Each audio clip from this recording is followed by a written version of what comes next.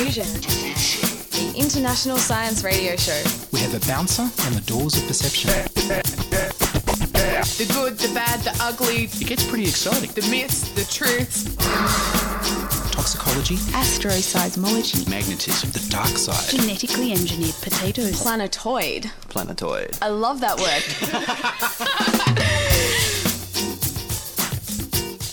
Hello and welcome to Diffusion. Sit back and relax while we beam weird and wonderful science into your brain. I'm Ian Wolfe. On this edition, from 2010 I reviewed Mark Changizi's book, The Vision Revolution, and from 2013 I interviewed Mark Changizi about his colour vision research. In coming weeks I'll interview him about his new book, Expressively Human. Earlier I spoke with Aaron Cook and Daniel Keogh about Mark Changizi's new book, The Vision Revolution. It's the latest research about the evolution of human vision. So we're not talking just the eyeball or the evolution of vision in vertebrates, but we're talking about the way humans see the world. And he's very cleverly put this in terms of superpowers. Mentions that in M. Night Shyamalan's Unbreakable movie, that the Bruce Willis character doesn't know that he's got superpowers. He's using them unaware because he takes them for granted until he's forced to know about them. And this is similarly, we have these superpowers, but we don't think of them as superpowers because we use them every day. So he goes through what are our superpowers, and the first one is colour telepathy. Now, he says that the evolution of colour, the range that we see in, particularly we can see between certain shades of colour very, very tiny differences and other ones not very much. And the reason for this is because our eyes are finely tuned to be able to perceive colour changes in human skin. That in fact, from the bruising to the paleness of someone who's ill to the blushing of someone who's embarrassed, we're actually evolved to be able to read our fellow humans' skins. So we can see emotions, we can see health, and in fact, this is why most cultures around the world, they don't have a name for the colour of skin. To them, it's just skin. Other people's skin from other parts of the world, they're differently coloured, but our skin is just neutral. It's plain. It's the base colour. And he's got a very good line of argument and evidence, and it's illustrated with these fantastic images that lead you along and explain very clearly how we do this and how it's affected our vision. He then goes into X-ray vision. Did you know that you had X-ray vision? Well, if you're in a forest with lots of leafy, twiggy things around you, and you've got binocular vision, your binocular vision, having two eyes to the front of your head, isn't really just for 3D that everyone talks about, because it's not the primary thing. If there's something blocking your view, you can always have one eye on the other side, and your brain doesn't just show you the view through or just the close-up bit, it shows you both. So you actually see, if you put a book in front of one eye and you look beyond it, you'll see the person in the distance or the thing, the wall or whatever you're looking at sharply, and you have a ghost of the close-up theme because that's what your brain does with the images. So this is really useful. You're not ignoring the close-up information in favour of the distant information. You're seeing both in a sort of a overlay, ghostly sort of way, as if you were seeing right through it. And if you're in the forest trying to escape predators, this is invaluable. Or if you're a predator, you find most predators have binocular vision, both eyes at the front, not at the side, then you can in fact spot little animals that are hiding in the undergrowth. They think they're hiding because to them, they can't see past the obstacles. But to you, with your X-ray vision, you can see right through the twigs, right through the branches, right through the grass, and right through the fence, if that's what it is, to the other side, and you can find the prey. So it's really, really useful. If you're in a one-person shooter game and you're not sure why it's not quite working, your gun seems to block things or your machete or whatever, it's because you've got monocular vision. It's not two eyes. You can't see through things like you're used to doing. It's fascinating, yeah. I've not really stopped to think about that. As a kid, I used to always be fascinated about when you closed one eye, the view would be slightly different to the other. But the idea of being able to see through an object that's in the foreground is, yeah, it's an interesting... You've not thought of it as a superpower. That's right, but it can make all the difference. So he goes on to, I mean, I'm really rushing through what's really a complex and interesting book, to future seeing, that we see the future. Because when you look at the world, particularly things that move, they're moving fast enough and our brain takes long enough to process the images that by the time we're aware of it, it's already gone. So if something's coming towards you or going away from you or going past you, if you only process where it is at the time that you see it, it's too late for you to actually react and catch it or run away or get out of the way, whatever's necessary. So your brain actually models what's likely to happen next. And of course, the best way to model what's going to happen next is to make the future happen by moving it yourself, which we're more than capable of doing. Goes through a whole lot of optical illusion. He shows that there's a large class of optical illusions that work by taking advantage of the way our brain anticipates the future. So you get illusions of motion.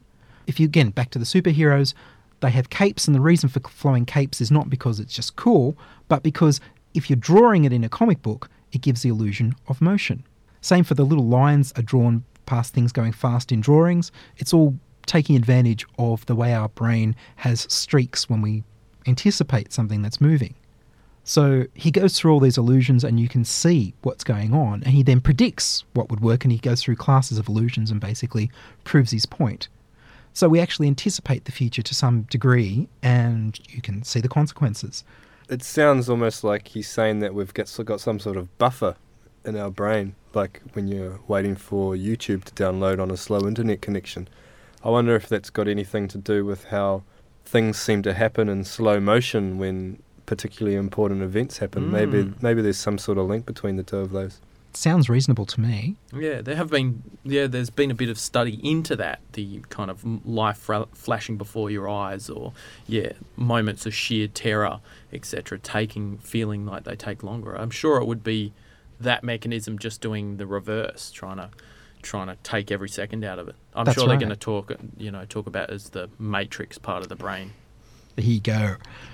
So the last thing that he looks at is what he calls spirit reading, which is the fact that we can read the minds, the thoughts of people long dead.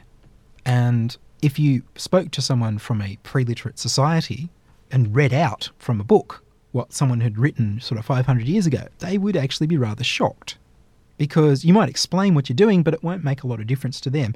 Through a lot of human history, literacy is pretty recent. It's only a few thousand years old, and it was the minority who could do this arcane art. And the ancient Egyptians had being a form of magic given by the gods, and so did a whole lot of other cultures.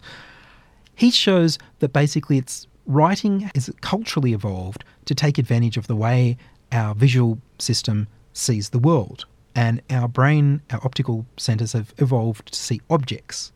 So where writing has gone, whether it's logographic in the form of one ideogram like Chinese per word, or whether it's made up of letters, which speech writing like you have in English, it's either to be an object itself or for the letters to be parts of objects, which match very precisely the way we look at objects to understand them as objects in our world. So if you look at the way any shape in your room is made up of little corners and things, he matches them up to letters, to shapes that are common to all sorts of languages, and even to little icons and drawings. And if you look at children's development, all children start by developing their own sort of picture writing. If you look at they have representative drawings. The drawings of little children are usually not meant to be realistic.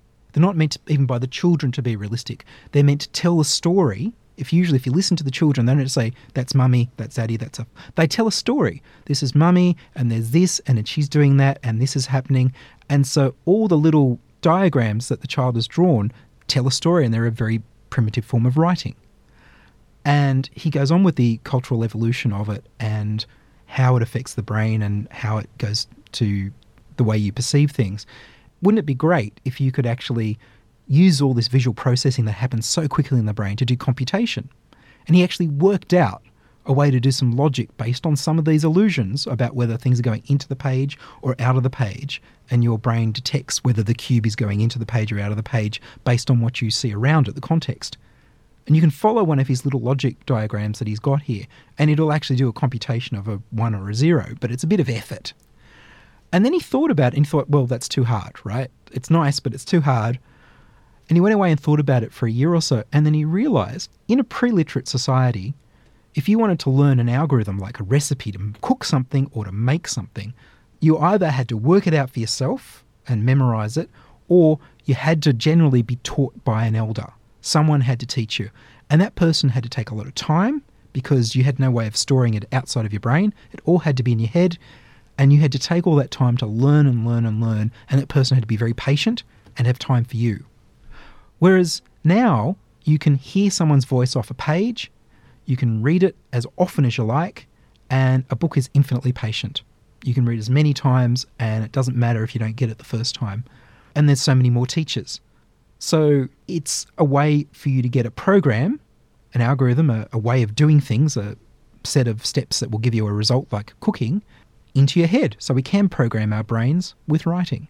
You can read the thoughts. You can write your thoughts down, and then hundreds of years later, someone else can read them and know what you said and know what you thought.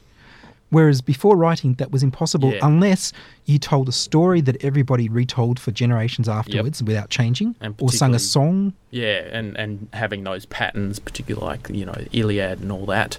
Exactly. Homer's, So Homer's outside of that, no immortality for you at all, really. And now there is. Your voice will be heard down the ages. It'll be in a library somewhere online. Visual, Yeah. It's a visual code of it. Okay. And, of course, you can look stuff up. So you can go to a library, or, of course, you can just look for a tutorial online in a search engine, and you can learn just about any skill you want. It's somebody has put instructions out there for you. You can be as multi-talented as you wish to be. It's an awesome thing. So I highly recommend The Visual Revolution by Mark Changizi.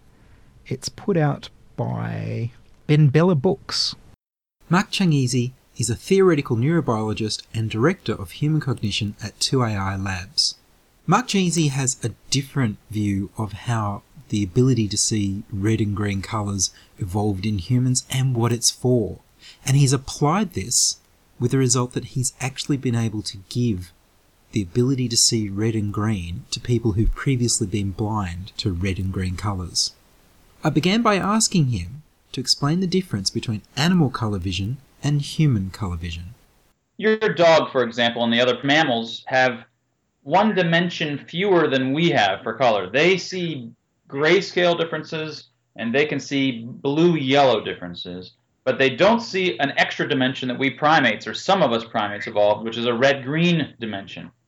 And historically, it was thought that this new red-green dimension that some of us primates have was about finding fruit or leaves in the forest. And I argued a few years ago that, in fact, it seems to have the signature properties that you'd expect if it's for seeing emotions and health on other people or other primates' faces. So it turns out that when you blush and you blanch and you flush and you get red with anger and all of these kinds of color signals that our bodies do and our skin does, it's because of the way the blood changes its nature. You get more oxygenated and less oxygenated blood, for example, that it shows. And this oxygenation of hemoglobin turns out to be a very peculiar thing to see, and you have to have a very peculiar kind of color vision in order to be able to see it. It turns out that our primate color vision has exactly that peculiarity, allowing it to see these variations in oxygenation that our color signaling relies upon. So that was one of the main arguments for it. The other argument was that the primates with color vision are the ones that are naked, that have naked faces, naked rumps, naked genitalia. The ones that don't have color vision, like us, are furry-faced, like your typical mammal. So we evolved to see red and green colours in order to be able to read the levels of oxygen in people's blood through their skin, and you can only see people's skin if they're naked. That's right. And even a camera, for example, which does have red-green, it has 3 cones. When the cones or the filters are placed in the wrong spot on the spectrum, then you aren't sensitive to seeing the kinds of subtle spectral modulations that happen due to the oxygenation of hemoglobin. So you have to have not just an extra dimension beyond that of the other mammals, you have to have the right kind of sensitivity to be able to sense it. If you don't, like dichromats, or those colorblind folks are usually men, if you're missing the kind of extra cone that we primates evolved, then not only are you missing an extra dimension, but you're specifically missing the one that allows you to better sense the health and emotions of those around you. What about people with different skin colors? How does that work? Across all of the primates, of course, there's a huge variety of baseline skin colors.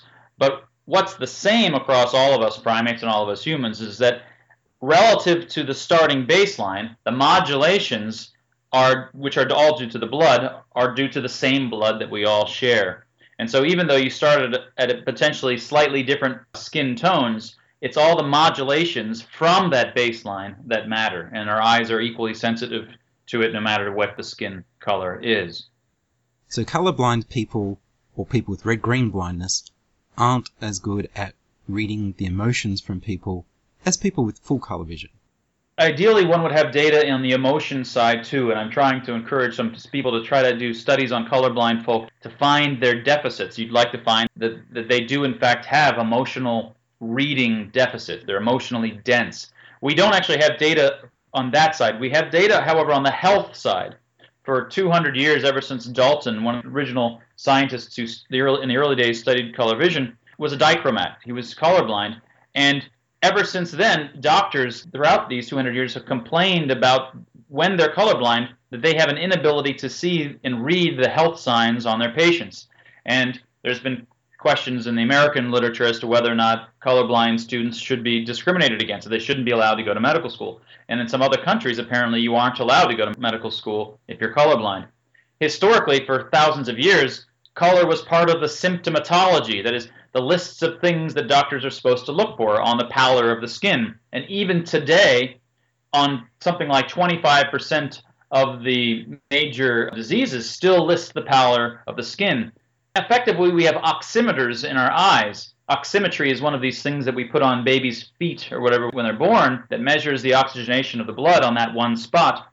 Your eyes effectively have evolved, if you have three-color vision like we primates have, they've evolved to not just sense oxygenation in one spot, but to be an oximetric camera, so that when you look at all of the skin, whatever parts you can see the entire picture of all of the gradient of oxygenation on that skin. And that provides a wealth of information for health and emotion. Many of the sorts of things that we sense, we may not even have good words to describe. And you've actually developed some technologies that are based on this understanding of what color vision is for, that can change the way people see color. That's right. So, recently my colleague Tim Barber and I, we started a research institute, and the idea was we're study cognitive science, continues studying artificial intelligence, the kinds of things that I've studied over the years in various topics. But the idea of the institute was to fund ourselves through spin-off technology. So we got to thinking, once we know that the way in which the eyes and our color vision is optimized or rigged to measure and see the oxygenation and the blood that's inside the skin, it's well optimized in the sense that the wavelength sensitivities of our cones are optimized for this. It turns out that there's some noise that comes from the hemoglobin as it varies its oxygenation. And some of this noisy parts of the spectrum, if we can block those parts, then you actually can see these oxygenation changes even better. So the idea is we have actually several technologies, but the main one that identifies these very narrow bands of wavelengths that in fact hurt your ability to see these oxygenations and variations, and by blocking that, then you are even better at seeing these emotional and health modulations. So a color normal person now sees them even more strongly, whether it's for poker playing or everyday life, or whether it's a medical personnel wanting to better read the health of a patient. So you could play poker, and instead of having glasses that let you read the cards, you have glasses that actually let you read the people. Exactly. And we also have prototype O2 lamps now, because we're moving into illumination. You can illuminate whole rooms in any of these with using these filters, so that everybody in the room can have the same benefits without the need of having sunglasses or eyewear on. The filter that I mentioned we call it the OxyAmp. It amplifies oxygenation, and it doesn't really hinder anything. Now, we've got two other technologies. When you look at people's blood and you look at people's skin, you actually see two dimensions of the way that their blood changes. So, for example, if you look at your hand, if you squeeze your palm and then let go, you'll see all these variations in the concentration of blood in the skin. Those are more yellow-blue changes that it undergoes. And we have one eyewear that it's called the HemoISO. chemoisolator. It isolates your perception to just these changes in concentration, but you can no longer see the variations in oxygenation. So, for example, veins are gone, which relies upon variations in oxygenation. And then we have another one that is called an oxy-ISO, rather than the oxy-amp, which I mentioned earlier. This one, if you look at your veins, they'll be much enhanced. You'll see the veins, but you will no longer see the variations in concentration. It just isolates your perception to this other dimension.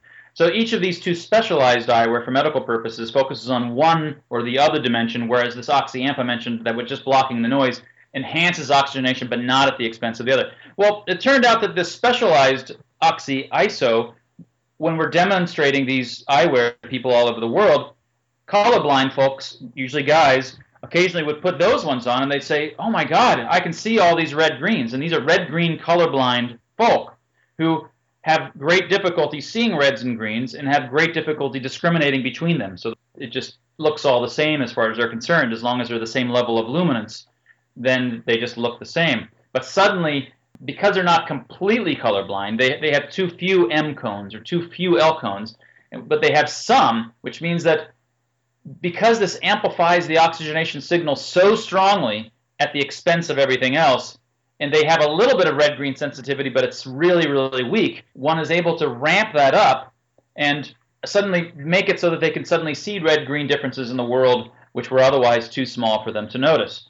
That wasn't really the purpose for it. It was really intended to be for medical purposes, this particular specialized oxy-ISO. But we kept getting this feedback, so then we made a call for lots of colorblind folks to call us, and we sent out a whole bunch to a bunch of colorblind folks, including scientists, who have now given us a lot more testimonials about it, including Daniel Bohr, a scientist from the University of Sussex, who carried out a bunch of experiments as well and gave us a lot more feedback. So these standard Ishihara plate tests, where you look at these numbers hidden in these dots, and if you're red-green colorblind, you can't see many or any of them. And they're all of these testimonials are reporting that people are going from seeing basically none of those to seeing basically all of those. While the testimonials are fascinating, is there any likelihood of clinical trials being conducted? Well, I'm not sure if I'd call this quite a clinical trial in the sense of but each of these testimonials that are getting back to us are doing these simple Ishihara plate tests, which are very simple tests of red-green, and this is also what the scientist who I mentioned had done. He carried out some more complex psychophysics experiments, also showing some other effects, which I won't get into here, helping better understand the mechanism by which this colorblindness aid is working. So we're, of course, excited if, independent of us, people will go forth and do larger studies. That would be great. We'd prefer it to be independent of us because it's, at the end of the day, it's more believable when other folk do it than when we do it. So, Mark, you're no longer with the university. You've started a company called 2AI, which has a rather unusual way of funding itself. Can you tell me about it? I was a professor at RPI, and before that I was a fellow at Caltech. And one of the problems recurring in academics in the United States and elsewhere is there's a lot of folks and a lot of pieces in magazines recently about folks leaving academics, and I was one of these folks. And one of the problems with academia is that you get your first position as a graduate student because some professor someplace has agreed to let you work in his or her lab. And so after 5 or 6 or 7 years, you've become an expert in his or her project, and you've had very little creativity and freedom yourself. You get your first job. The next thing is a postdoc, where you're going to work in some lab that's very similar to what you did for another 4 or 6 years. Then you get your job. You need to get a grant. Well, you're going to get it in pretty much the same thing that you're good at. It's the only way you're going to be able to get a grant because it's so competitive. Once you've gotten a grant, well, you're the guy or gal that's got a lab now. Last thing you want to be is the person who had a lab but no longer has a lab, because that's humiliating. So soon you've spent 20 years in academia and you've been doing the same incremental sorts of things following this grant track, and the path that you've taken may be largely determined on the arbitrariness of the lab who decided to take you as a graduate student. And so if you want to have your intellectual freedom, then you need to have nobody telling you what kind of research that you should work on. So a lot of my career has been designed to try to remain aloof from these sorts of things, not going to conferences where I care about the opinions of whole communities and get trapped into their kinds of thinking. I chose to go to RPI in the first place because it was a smaller university where the grant demands would be less pressing than they would be at some other places. But ultimately, it still drives life in most universities, that your next thought is always, okay, I need to apply for up to maybe 5 or 10 grants to hope to get one. And you're just gaming the system, hoping to find a way to come up with work to do for 3 or 4 years rather than working on what you think is the best thing to work on. So the opportunity came up working with a colleague, Tim Barber, who is an AI, artificial intelligence, and computer scientist type person, and he was thinking about starting an independent lab, and it seemed to be the right time for me. I had enough under my belt. And the motivation for us was to see whether or not we could remain an independent research institute that focuses on what we deem to be the most fundamental problems. And rather than funding ourselves by going to the government and asking for money or to foundations, to fund ourselves by actually doing something helpful, by spinning off intellectual property from our research and seeing if we can turn it into products that help people. So where we've spent our energies is on this color vision and the implications or the consequences of this theory about color vision and this work on color vision, and trying to utilize this to harness our eyes to better see, passively view the vasculature under the skin is one way of describing it in terms of medical purposes, and or utilizing it to just have a better, more emotionally satisfying view of other people in the world, which is exactly what color vision evolved for in the first place.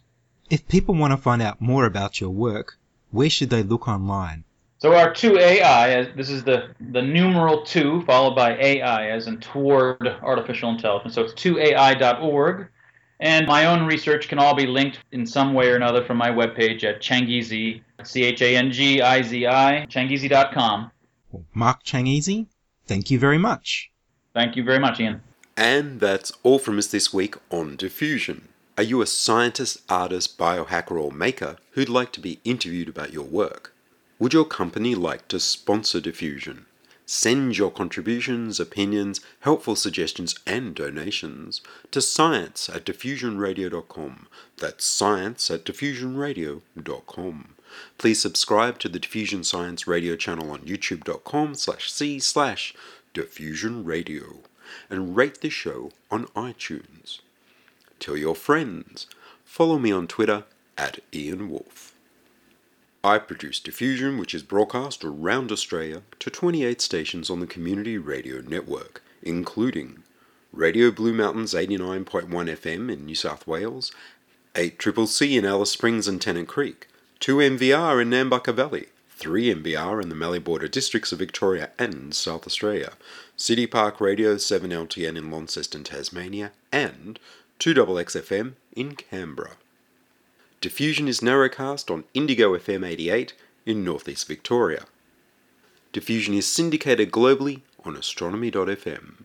Subscribe to the podcast on the Diffusion website, www.diffusionradio.com. That's www.diffusionradio.com, and check the website for links, photos, and videos about this week's show. If you enjoyed the show, you can explore more than 1,000 previous episodes archived on diffusionradio.com, where the shows are labeled by keywords so you can focus in on the stories you want to hear. Make a donation through paypal.me/IanWolf, or join my patrons at patreon.com/diffusionradio. I'm Ian Wolf. Join us inside your audio device of choice for more science wondering next week on Diffusion Science Radio. Science is fun. It helps you to learn, to know, and to appreciate. When you study science, you may go on field trips. You discover the marvelous interrelationships between all living things. You learn to read the history of the Earth as it is written in rocks and fossils. You find out what makes things tick, everything from a molecule to a living organism. In the study of science is found the most useful and satisfying knowledge of man. Knowledge of his physical world, its past, its present, and its future. And in your moments of relaxation, now and in the years to come, you will find the study of science leading you into fascinating pursuits: photography, collecting. Why study science? Study science because you will find in the study of science a richer, more rewarding life.